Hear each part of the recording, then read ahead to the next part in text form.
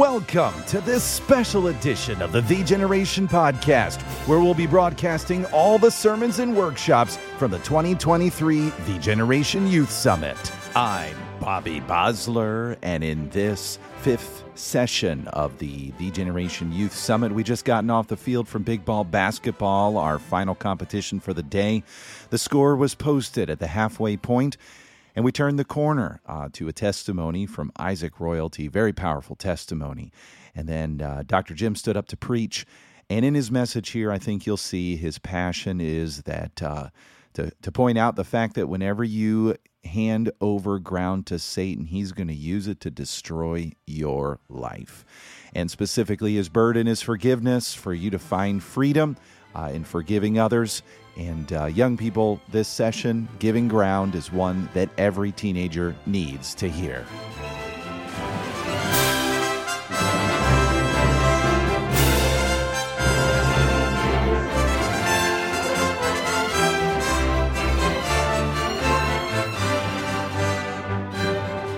Okay, you can start moving toward the book of Ephesians chapter number 4, but I'd like to say a few things as we get into this. Certainly, when we come into a meeting like this, our burden is for God to do a work in our hearts, and some of the work that is done is what we might call preventative work.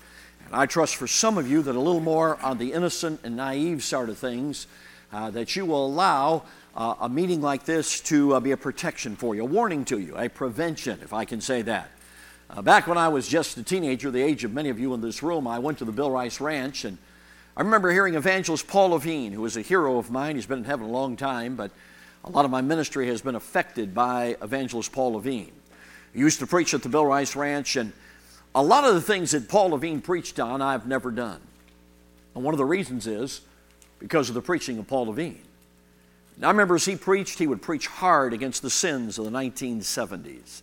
And I remember as a teenager thinking to myself, you know, I agree with Dr. Paul on that. That was our Dr. Paul at the time. Got a different Dr. Paul now, but he can exegete a Bible verse, which Paul Levine couldn't do, but he don't think knew the Greek. But anyway, I remember being affected by his ministry in the sense that he warned me, and it was a prevention. And his preaching did not tempt us to go there. It was strong preaching against sin, and basically as a naive, innocent young person, I made decisions. You know, I'm not going to drink alcohol. I'm not going to smoke cigarettes. I'm not going to look at dirty magazines. I'm not going to hang around kids who tell dirty jokes, things like that. Now, let me just say, for some of you in this room, young people in this room, you are on the innocent side of things. A couple of weeks ago, I had something happen that was a blessing to me. I had a 7th grade kid come up to me, and just in the preaching, I'd mentioned the word pornography. And remember, he came up to me and he said this. He said, "What is pornography?" And I remember saying to him, "Young man, you're innocent and naive. That's the greatest protection you can have, because it's something that's devastating and will ruin your life. Stay away from it." You know, not often do you find people that naive, that innocent. But I will tell you, friends, I don't want you to miss this. The greatest protection you can have from any kind of besetting sin, but particularly in the moral arena, the greatest protection you have is innocence. Innocence. The Bible exhorts us to be wise concerning that which is good and simple concerning evil. And I will tell you, in this room right now, there are several young men, and I'm thankful for each one of them, who could stand behind this microphone and tell you a testimony very similar to the one we just heard. And could tell you about making some poor decisions, getting into things they regret, finding themselves hooked in besetting sins, finding themselves in bondage to a certain sin, and giving testimony of God's freeing power. And one of the reasons they can stand and give those testimonies is because they're no longer defined by that besetting sin. They're defined by the victory that Jesus Christ gives them, so they can give it with power. But I say this for those that are innocent in the room. Each one of them would say to you, if you're innocent, they would say to you, "Don't go where I went. It's not worth it." And if you're innocent, friend, you better keep your innocence. And I will tell you, in the world in which you live, probably one day your innocence is going to be tempted. Maybe by inadvertently coming across something that you know is not right, or maybe a friend of yours, so-called friend of yours, showing you something that's inappropriate, maybe even in the restroom of a Bible-preaching church, show you something on their cell phone that's clearly wrong. And at that moment, you're going to have to make a good decision. And let me tell you what the Bible says to do. It says, "Flee also youthful lusts." Take your 2 good legs and get out of there. And make a beeline to somebody who loves you and cares about you. And say, hey, so-and-so in the bathroom just tried to show me something that was wrong. And they can protect you.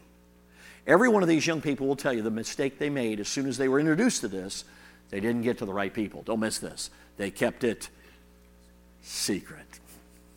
And Satan's greatest weapon to keep you in besetting sin is secrecy. Secrecy. Hopefully you can talk to your parents about these things, but if not, get to a pastor or pastor's wife. If there's a temptation that comes into your life, and let them know so they can help you keep you innocent concerning that which is evil.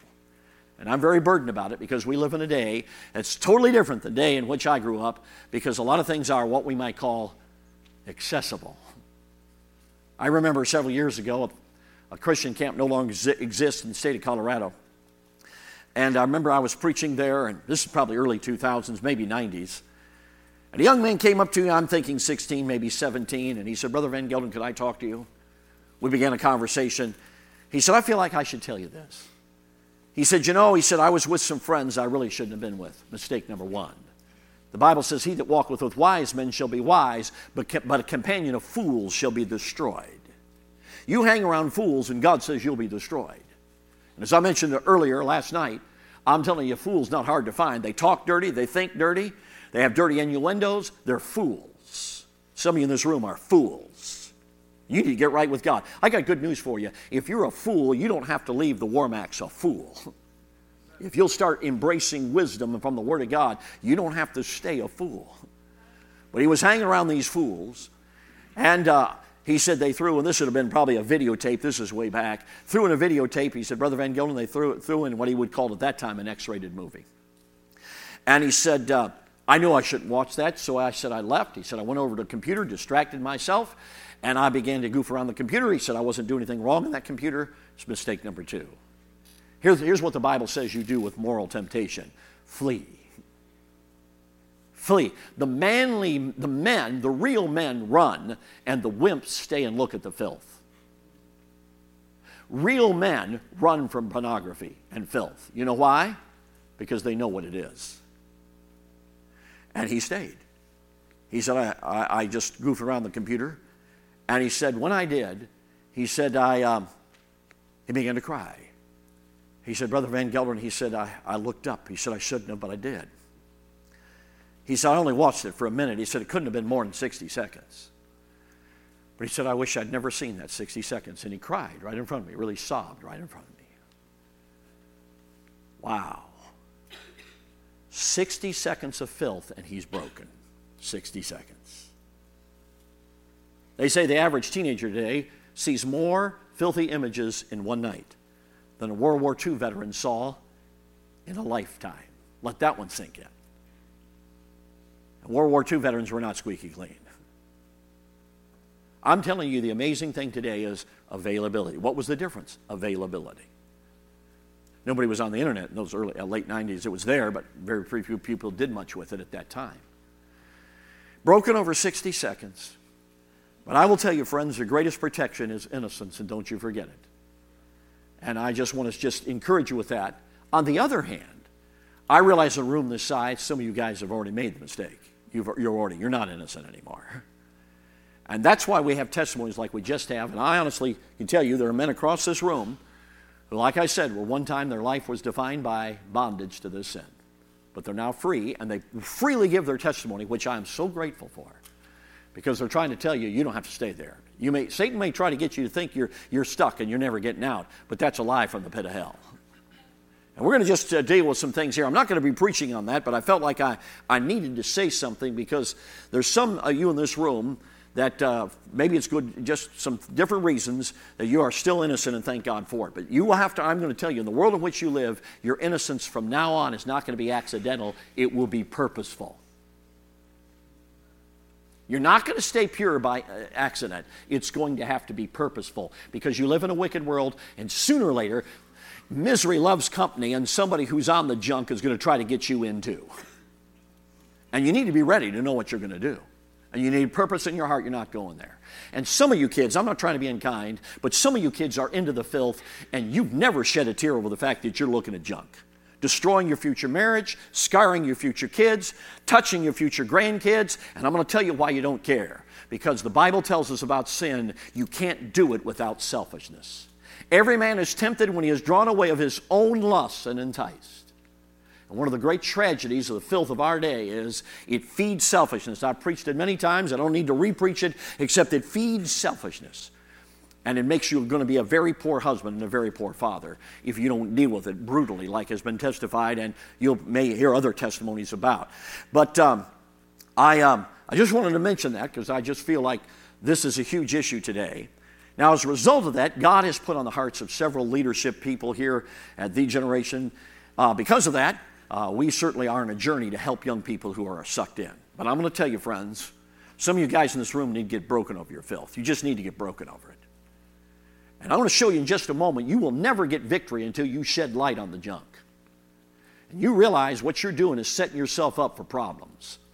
And I will tell you one of the great things that I have been absolutely thrilled about, it's seeing young men who were sucked into this stuff, who got victory, and not only got victory, some of them have even told me God has given them, don't miss this, divine forgetfulness.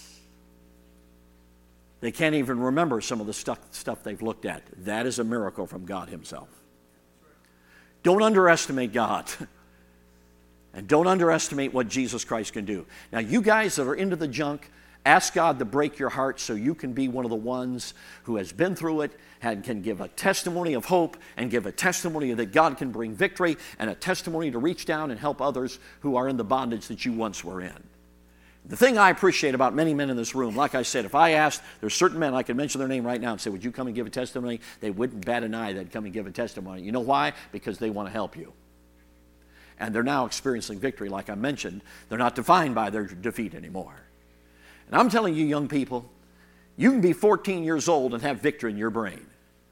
In fact, if you're 14, you ought to have victory in your brain. And if you're defeated in your mind, get to somebody, hopefully it's your dad, and say, I'm not finding victory in my brain, because you can have victory. In fact, I really shouldn't say this because I don't want to embarrass him, but the speaker a couple of sessions ago, my son-in-law, some of you know, obviously Ryan spoke, my son-in-law, who I'm deeply proud of and deeply appreciative of. But I remember when he sat down with me in 2020, right about the time of COVID, and he had just begun working with accountability, and I'm going to say a word about that in a moment. And in that accountability, he had begun to see victory he had never seen since he had gotten into this stuff. And I remember him saying to me, he said, Brother Van Gelderen, he said, and I remember the awe even in his own eyes and voice. He was amazed by it. He said, I've had 4 months now where I've been tempted to think lustful thoughts, but I can honestly say for 4 months, God, I've seen the victory. God give me the victory for 4 months. Now I want to ask you, young man, have you had victory for 4 months? Or you have not allowed pollution in your brain? It's possible. And you say, why is it possible? His name is Jesus. God can give you victory. There is truth that can set you free. You don't have to be a statistic. I'm not saying it's not a battle. He'd tell you it's a battle. He understands the battle more than most would. But I'm telling you, friends, this is big stuff. And some of you young people may have never looked at things you shouldn't, but you still are unfortunately defeated in your mind because you're maybe not careful with things you look out in life. We live in a pornographic society, let me just tell you, we do. I don't care who you are, sooner or later you're going to see things you shouldn't have to see. I think it's tragic you can't check out groceries in the United States of America without filth being on magazine covers as you check out. I think that's tragic, personally. I think that's tragic, and it's an insult to men. This may shock some of you girls, but there are some men that don't want to look at you in an inappropriate way. That may shock some of you, but there's some men that don't like it when girls dress inappropriately. They think it's low. Some of you guys are drawn to those girls. You're drawn to the girls who dress inappropriately. You know what God says? He says you're a fool. He goeth after her, talking about the loose woman. He goeth after her as an ox goeth to the slaughter, or as a fool, there it is, to the correction of the stocks. Any man who is drawn to loose women is a fool. I don't care if it's a picture, I don't care if it's a video, it doesn't matter if it's a living person. If you're drawn to a woman who doesn't dress right, you are a fool. And God's calling you a fool. I'm just telling you something to wake up and smell the coffee. I am not trying to be unkind, but I'm sensing in a room like this, some of you kids need to get right with God. You need to get broken over your filth and get broken over the stuff that's destroying you. Now, what I want us to do is I want you to understand, how did you get there? Well, there's many ways you can give ground to the enemy. How many are familiar with the date? June 6th, 1944. Can I see your hands, please? Amazing. Normally when I ask that question, nobody raises their hands. Of course, if you have ever been in history, you probably understand what June 6, 1944 is all about. It's D-Day. It's the largest amphibious assault in the history of warfare. And most of us know that, of course, across the English Channel, the Allied forces had one objective, and that was to get real estate. And to get real estate in the country of France. Because at that point, they knew they could never win a ground war if you didn't have ground. Yeah, you got to get real estate. And many of us, of course, are stunned as we read some of the awful price that the Allied forces had to pay to get that ground. But I will tell you, friend, as soon as they got a beachhead, victory was imminent. And do you know what happens when the Allied forces got a beachhead? They got greedy. They wanted more land. And they wanted more. And they wanted more until they're knocking at Berlin. Are you tracking with me? You've got an enemy of your soul. And even though the Allied forces is a good example of what I'm talking about, you have an enemy who is a negative example of what I'm talking about. The enemy of your soul wants real estate. And from that real estate, you know what he wants to do? He wants to defeat you more and more and more again until you are an absolute defeated Christian every day of your life. That's where some of you live in. Another illustration would that be? I have a man who was the chairman of the deacons for my dad for several years, a godly man. He's in his mid-90s, still alive. I think he's one of the last people that was on the first wave of Iwo Jima that is still alive. The reason he's still alive, one of the reasons is he shouldn't have done it, but he lied to get in the armed forces. He was a teenager, his age of some of you. And probably regretted that decision pretty quickly, because one day he's on the beaches of Iwo Jima. And one of the last living survivors of that assault. And he's told me this personally. Most World War II veterans and Vietnam veterans don't talk, but he talks. He's a godly Christian. He has literally assimilated it all. He gets it all. But he said his unit was 8 men. He said within minutes, he said 6 of them were dead. He said they climbed up the rocks. He said he and the radio man, he said they got in a position where they couldn't be fired at the enemy. And he said they watched the water turn red as the Marines were gunned down in the waters there, the surf of Iwo Jima. Now, once they got a beachhead at Iwo Jima, the battle wasn't over. They had many more battles to fight. There were snipers all over the island, and they just tried to pick off Marines. It was a very brutal battle I won't go into, but they knew there was victory as soon as they got a beachhead. And pretty soon they owned the island, and it became a very important stopping point, a very important airfield in the end of the war on the Pacific Theater for the Allied forces to win that World War II. Now, all of us understand this. So how does Satan get a beachhead in your life from which he defeats you? Oh, your issue may not be lust. Maybe your issue is anger. I'm just going to tell you this, having done 39 years of working with young people, anger devastates your kids. Some of you say, preacher, I know. I got a parent who has an anger problem. But the unfortunate thing about anger is often it perpetuates itself. Angry teenagers become angry parents, and angry parents produce angry teenagers who become angry parents, and it becomes generational. The amazing thing about some of these issues, it's funny that sometimes people blame them on their genetics. Well, I can't help it. I'm Irish, okay? You know what I'm talking about. Yeah, I don't know if it's the red hair or what the deal is, okay? But anyway, yeah, okay, I'm Irish. I guess that's why they call the Notre Dame football team the Fighting Irish, okay? But anyway, you get the idea. Okay, so sometimes, but you know, friends, the truth is that's not the issue. We're all sinners. It all comes from Adam. And there are certain issues in your life that you can become very defeated on a regular basis. And I don't know what your issue is. Some of you treat your younger brother and sisters like dirt. And I'm just going to tell you right now, if you're an older brother and sister, you have a unique opportunity to reach down and bless your younger siblings in remarkable ways that will not be evident until you get to heaven. Some of you are on the lower end of the stick, but hopefully you had siblings who knew what it was to reach down and edify you and bless you. But some of you don't do that. I'm talking to some of you even in Bible college. You don't do that. You treat your younger brother and sisters like dirt.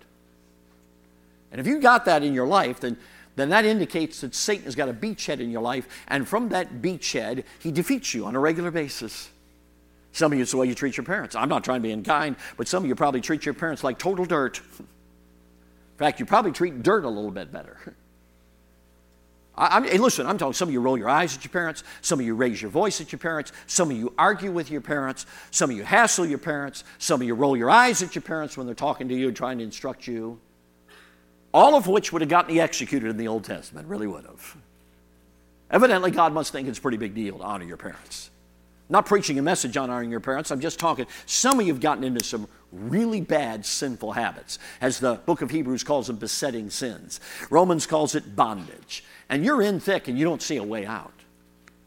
So let's look at this real quickly here in Ephesians chapter number 4. I'll try not to spend a lot of time on it, but I want you to see it briefly. So I've probably dealt with this before, but I'm going to do more of a rocket ride over the deal. Look what it says in verse number 26. Be ye angry and sin not. Let not the sun go down upon your wrath, neither give place to the devil. Now that's interesting. That word place is the Greek word topos. It's a word, a lot of Greek words in the New Testament. I love Greek. And if you come to Baptist College of Ministry, you say, preacher, if I come to Baptist College of Ministry, I'll really consider taking Greek. Well, let me just tell you, if you come to Baptist College of Ministry, you're going to take Greek, okay? Whether you want to or not. Okay, I just want you to know that's one of the reasons. And by the way, I love Greek, and we got some great Greek professors. But a lot of Greek words we use in English. One of them is this one, topography. We get that word, topos, is the idea. It has the idea of real estate. God says you can actually give real estate to the devil, the enemy of your soul. Now, the real estate we're talking about is not physical real estate. It's the real estate of your heart or of your mind. Now, I don't believe this is talking about demon possession. I don't think it's spooky. I don't think that's what he's talking about. But he is talking about this. And that is, when you began to buy into wrong thinking, you give Satan an opportunity from that wrong thinking to get more ground and get you to think unbiblically. He gets ground in your mind when you're not thinking biblically and correctly. And some of you have given Satan a beachhead. And I will promise you this. When you give Satan a beachhead, he always takes more ground. Now you say, preacher, how do you give place to the devil? Well, verse 26 tells us. It says, be ye angry and sin not. Now, I'll be honest with you. If I had 5 commentaries or 10 commentaries on the book of Ephesians, and I read them, we'd probably find several different views on what in the world does it mean to be angry and sin not. And I'm going to give you my take on it, and to be honest with you, I think I'm right. Okay, but anyway, that's why I believe it. Okay, so here it is. That word be angry is passive in voice. See, that's why you need to take Greek. Isn't that fun? Yeah, learn all this stuff. It's passive in voice. You say, what does that mean? Okay, it literally has the idea, God's not saying, in a certain sense, he's not commanding you to be angry. No, that's not what he's doing. He's basically focusing on the not sinning. And what he's saying is, if I can say this is not good English, this would not be the way you would say it, but I'm going to say it to help you understand it. The idea is, be ye being angered. What it means is, you didn't make a decision to be angry. Somebody provoked you to anger. Got a question for you. Anybody ever made you mad? Yeah, all of us have been provoked to anger. And there's a lot of ways we're provoked to anger. I can't deal with all of them here. But the Bible, I believe, is saying is, when you and I are provoked to anger, you're in a very precarious position, and if you're not careful, you're going to sin. And what God is saying is, when somebody makes you mad, realize how vulnerable and what a precarious situation you're in, and whatever you do, do not sin. That's what it's saying. I believe that's what it's saying. Now, one of the things I believe that causes people to get angry is pain. Now let me, if I could please, if I could ask some of you guys to be honest. I'm going to ask girls, you don't have to be honest. You don't even have to answer it. You have to be honest, but not at this. I'm not going to ask you the question. Okay, so guys, I got a question for you. And I want every guy to respond with a raised hand if it's you. How many guys would admit at least once in your life you banged your head on the cabinets? Can I see your hands, please? Yeah. All the guys. So you've never banged your head on the cabinet? Unbelievable. Okay, here it is. Okay, put your hands down. Okay, so how many of you after would admit that, just raised your hand, you would admit that after you banged your head on the cabinets, you didn't do it, but what you wanted to do was destroy the cabinets? Raise your hand, please. Now, isn't that odd? You can put your hands down. That's odd, isn't it? In that case, the cabinets really didn't do anything to you. It was you being a moron. You know what I'm talking about? Yeah, hit your head on the cabinet. What a dumb thing, you know? Okay, you know why? Because pain, that's what pain does. Pain often causes us, in fact, they say hurting people, anybody know? Hurt people, yeah. So pain causes us often to lash out at the person who causes pain. So God knows that. So there's other ways you can be provoked to anger. People can make you mad a variety of ways, but often what provokes us to anger is when somebody hurts us. And I'm telling you, when you're hurt, I'm talking to some of you who've been hurt in your life, and you've got some unresolved anger in your heart. Why'd my dad have to leave? Why did he have to leave? Why did he walk out of my life? Then you find that he gets a second wife, has a family, and he invests in the second family and seems to ignore you. Say, preacher, who told you about me? I didn't. I'm just preaching. I don't know anybody's story in this room. But some of you know what I'm talking about. And I'm not diminishing that. I'm telling you that's got to be painful. Yeah, there's a lot of ways you get hurt in life, a lot of them. Some of you live in homes where just tough things happen. Perhaps, I will tell you what a lot of people get hurt by, angry words. Could come from a coach, could come from a teacher, could come from a parent, could come from a sibling.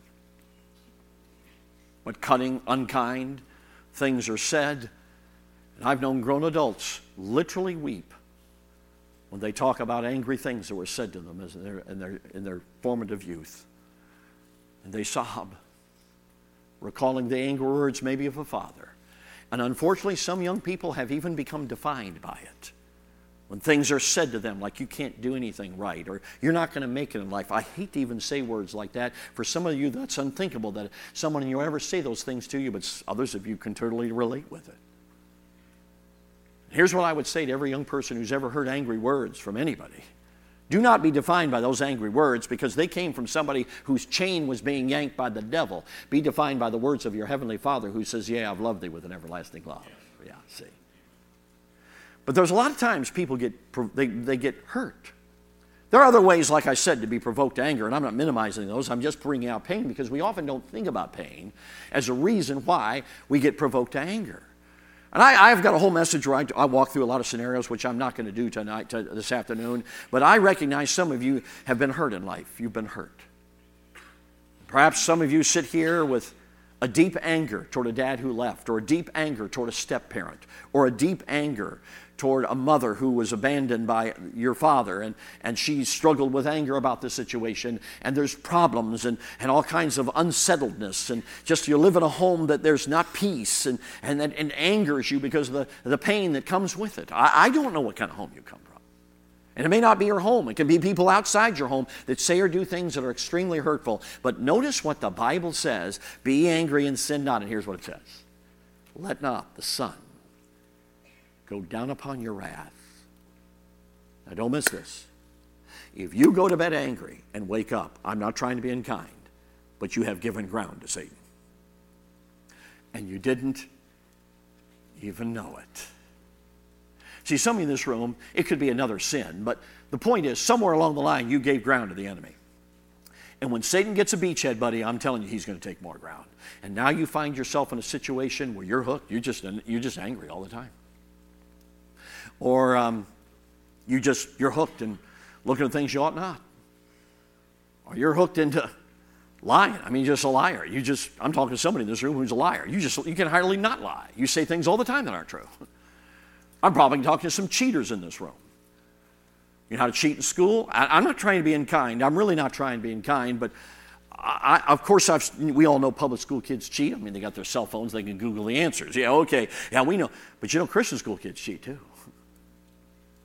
But probably percentage-wise, when it comes to homeschoolers and Christian schoolers, homeschoolers cheat at a greater level. You know why? Lack of oversight. Hey, I've done this for 39 years. I'm telling you, I meet a lot of homeschoolers who cheat. Some of you are homeschooled, and you're a cheater. And I'm telling you right now, you're in trouble. You're in trouble. You are learning to be deceptive. You're learning to be a deceiver. You're learning to live a lie, and you're learning to make shortcuts, and one day you're going to regret it because you're not going to know what you ought to know.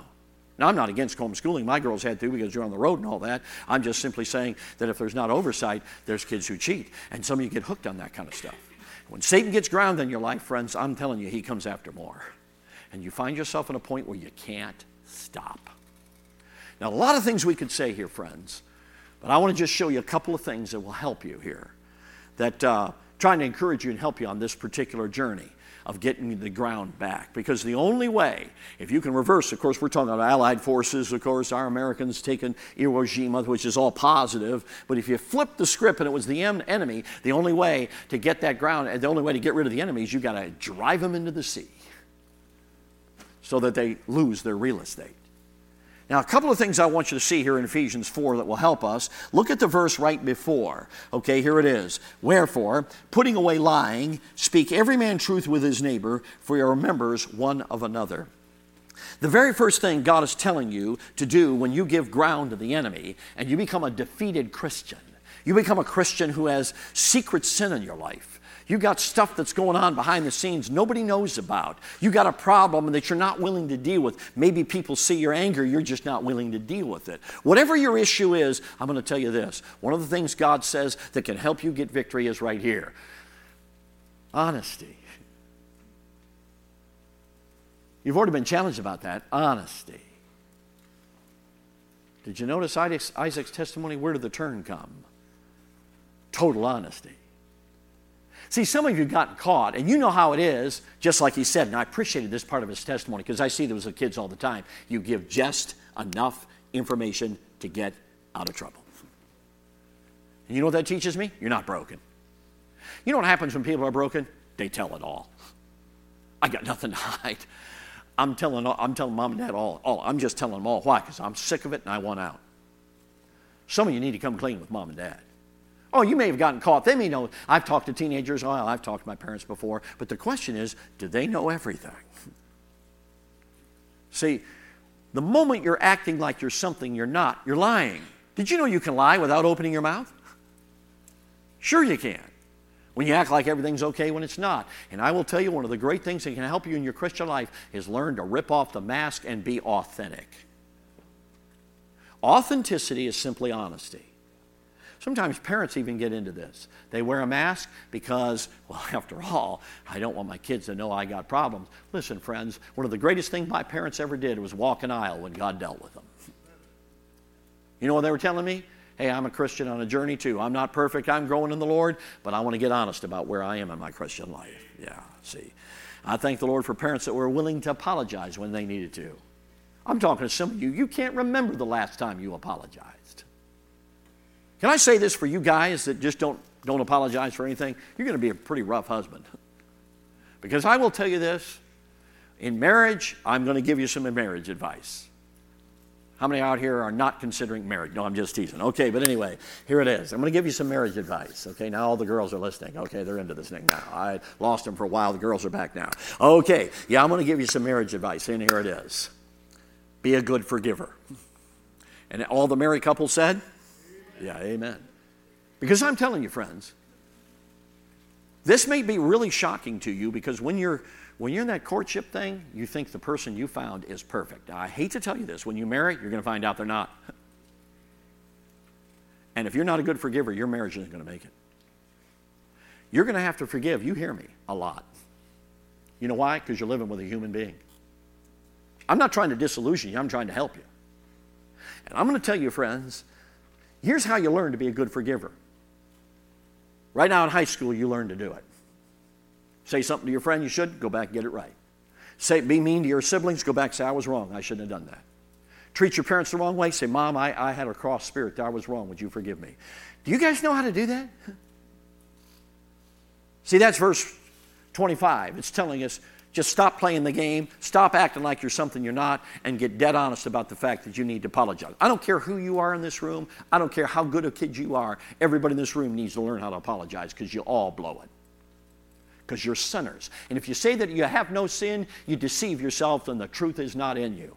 You say, well, that's pretty blunt. Well, read 1 John, chapter 1, and John will tell you that straight up. None of us want to sin, hopefully.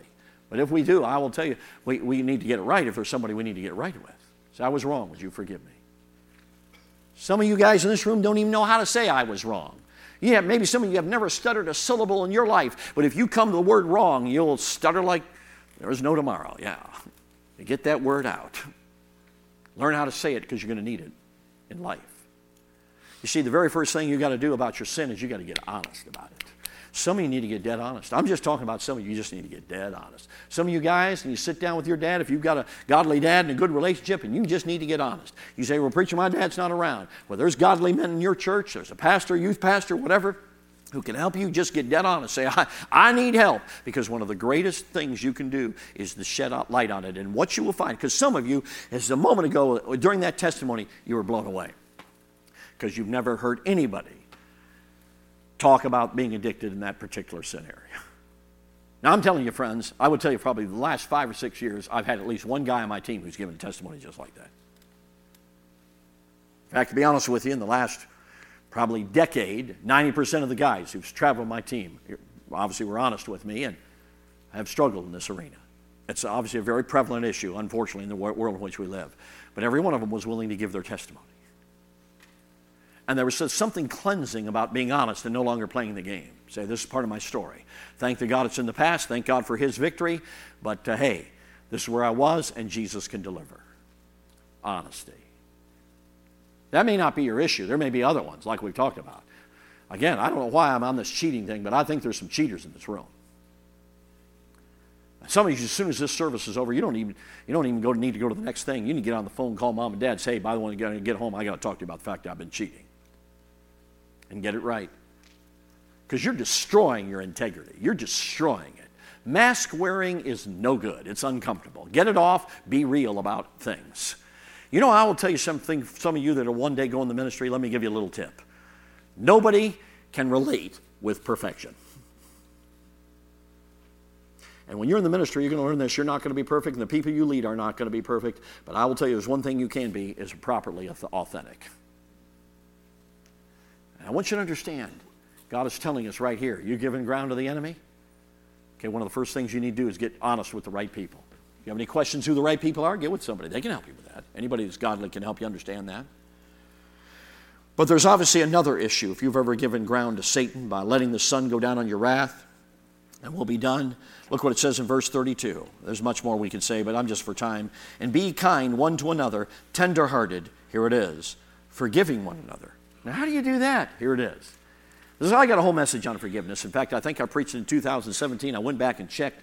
You can find it on The Generation. If you put my name in, The Generation Youth Summit, and forgiveness, you put that word in, you can find the message. 2017, I believe it was. Preached a whole message on it. But look at verse 32. Be kind one to another, tenderhearted, here it is, forgiving one another.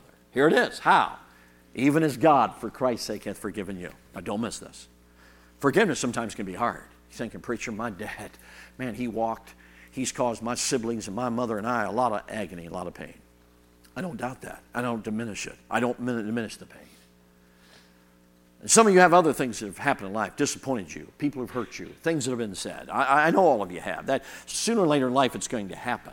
I didn't get wounds from my parents, but boy, I can tell you other times that I look back and I even forgot about some of them. I've given that story at other times about times in my childhood. I can remember, whoa, I remember that. And when I thought of it, it hurt like it happened yesterday. I'm thinking, wow, that's amazing. Yeah, we all understand what it is, things to happen, to be hurt. But here's what God is simply saying. No one has hurt you worse or sinned against you worse than you sinned against Jesus. Even as God, for Christ's sake, hath forgiven you. Now I want to ask you a question. What if God had the attitude you have toward the person who wronged you? Would you go to heaven or not? Some of you would go to hell. You know why? Because you're not forgiving that person. No way, man. Preacher, he hurt me. She hurt me. She said this. She did this. He walked out of my life. This happened. This happened. And here's the point. If God had that attitude, you wouldn't be saved. Aren't you glad God didn't have that attitude? God, for Christ's sake, hath forgiven us. In fact, the Bible says when Jesus hung on the cross, it's an amazing statement. It says he suffered. He threatened not, but committed himself unto him that judges righteously. You know what Jesus said? You know, because we all know bitterness comes because of violated sense of justice. It's a whole other message. But it comes because of violated sense of justice. And you know what Jesus did on the cross? He committed himself to him that judges righteously. You know why I believe that's written? For our sakes. There's sometimes in life we're saying, God, that wasn't fair. God says, I know. My son experienced that on the cross. But you know what he did? Even when he suffered, he didn't threaten. He committed himself to him that judges righteously. Shall not the judge of all the earth do right? Joseph, when his brothers came and fell before him and said, behold, we be thy servants. You know what he said? Am I in the place of God? It's not my responsibility to sting you. It's not my responsibility to get you back, Joseph was saying. God will make sure it all comes out right. I've committed himself to him that judges righteously. And friends, I want to encourage you on forgiveness. I want you to understand it's real simple. Just like Jesus forgave you for Christ's sake. You need to forgive. Okay, you're saying, okay, God, I'm letting it go. I'm not holding it against him. There's other truths that we can deal with forgiveness, but I want you to understand you forgive the same way God, for Christ's sake, forgave you when you got saved. That's how you forgive. May I say this? Forgiveness is rooted in the cross. That's where it's found. So giving ground to Satan. Every young person in this room who's defeated is giving ground to Satan. Oh, it may not be somebody who's provoked you to anger and you went to bed on it and been angry ever since or bitter ever since or By the way, resentment, bitterness, anger are all cousins, of this hatred, blame, that person ruined my life type stuff. All indications that you've given ground to Satan if it's over 24 hours ago and you still have that feeling in your heart. We all understand that. And that's why the very beginning of getting the ground back is this issue of forgiveness. Saying, okay, God, for Christ's sake, you forgave me. For all the stuff, I'm forgiving you just the best way I know how. Friends, let me encourage you, if you're defeated in this room, there is a way to get the ground back. It may, again, not be this issue. There's other ways to get the ground back, but this is, for this issue, the way it starts with verse 32, forgiveness. I'm just challenging every young person in this room who is into some stuff you shouldn't be into. I'm also, some of you girls are defeated in the moral arena. Hey, there's junk out there for both genders. Messing with minds, polluting minds. And I'm telling you, some of you need to get broken over it. I don't know how to explain it. What I get concerned with, when you get inundated in filth, your conscience becomes seared, and you become insensitive to things that ought to break your heart. I'm begging some of you in this room here this afternoon before Almighty God, say, God, I want the ground back. God, I want the ground back.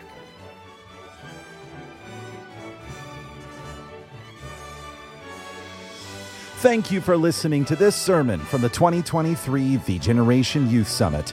If you were blessed by this sermon, don't forget to make plans to join hundreds of other young people next October 9th through 11th for our next meeting in Menominee Falls, Wisconsin.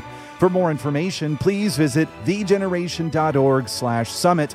And until next time, thanks for listening.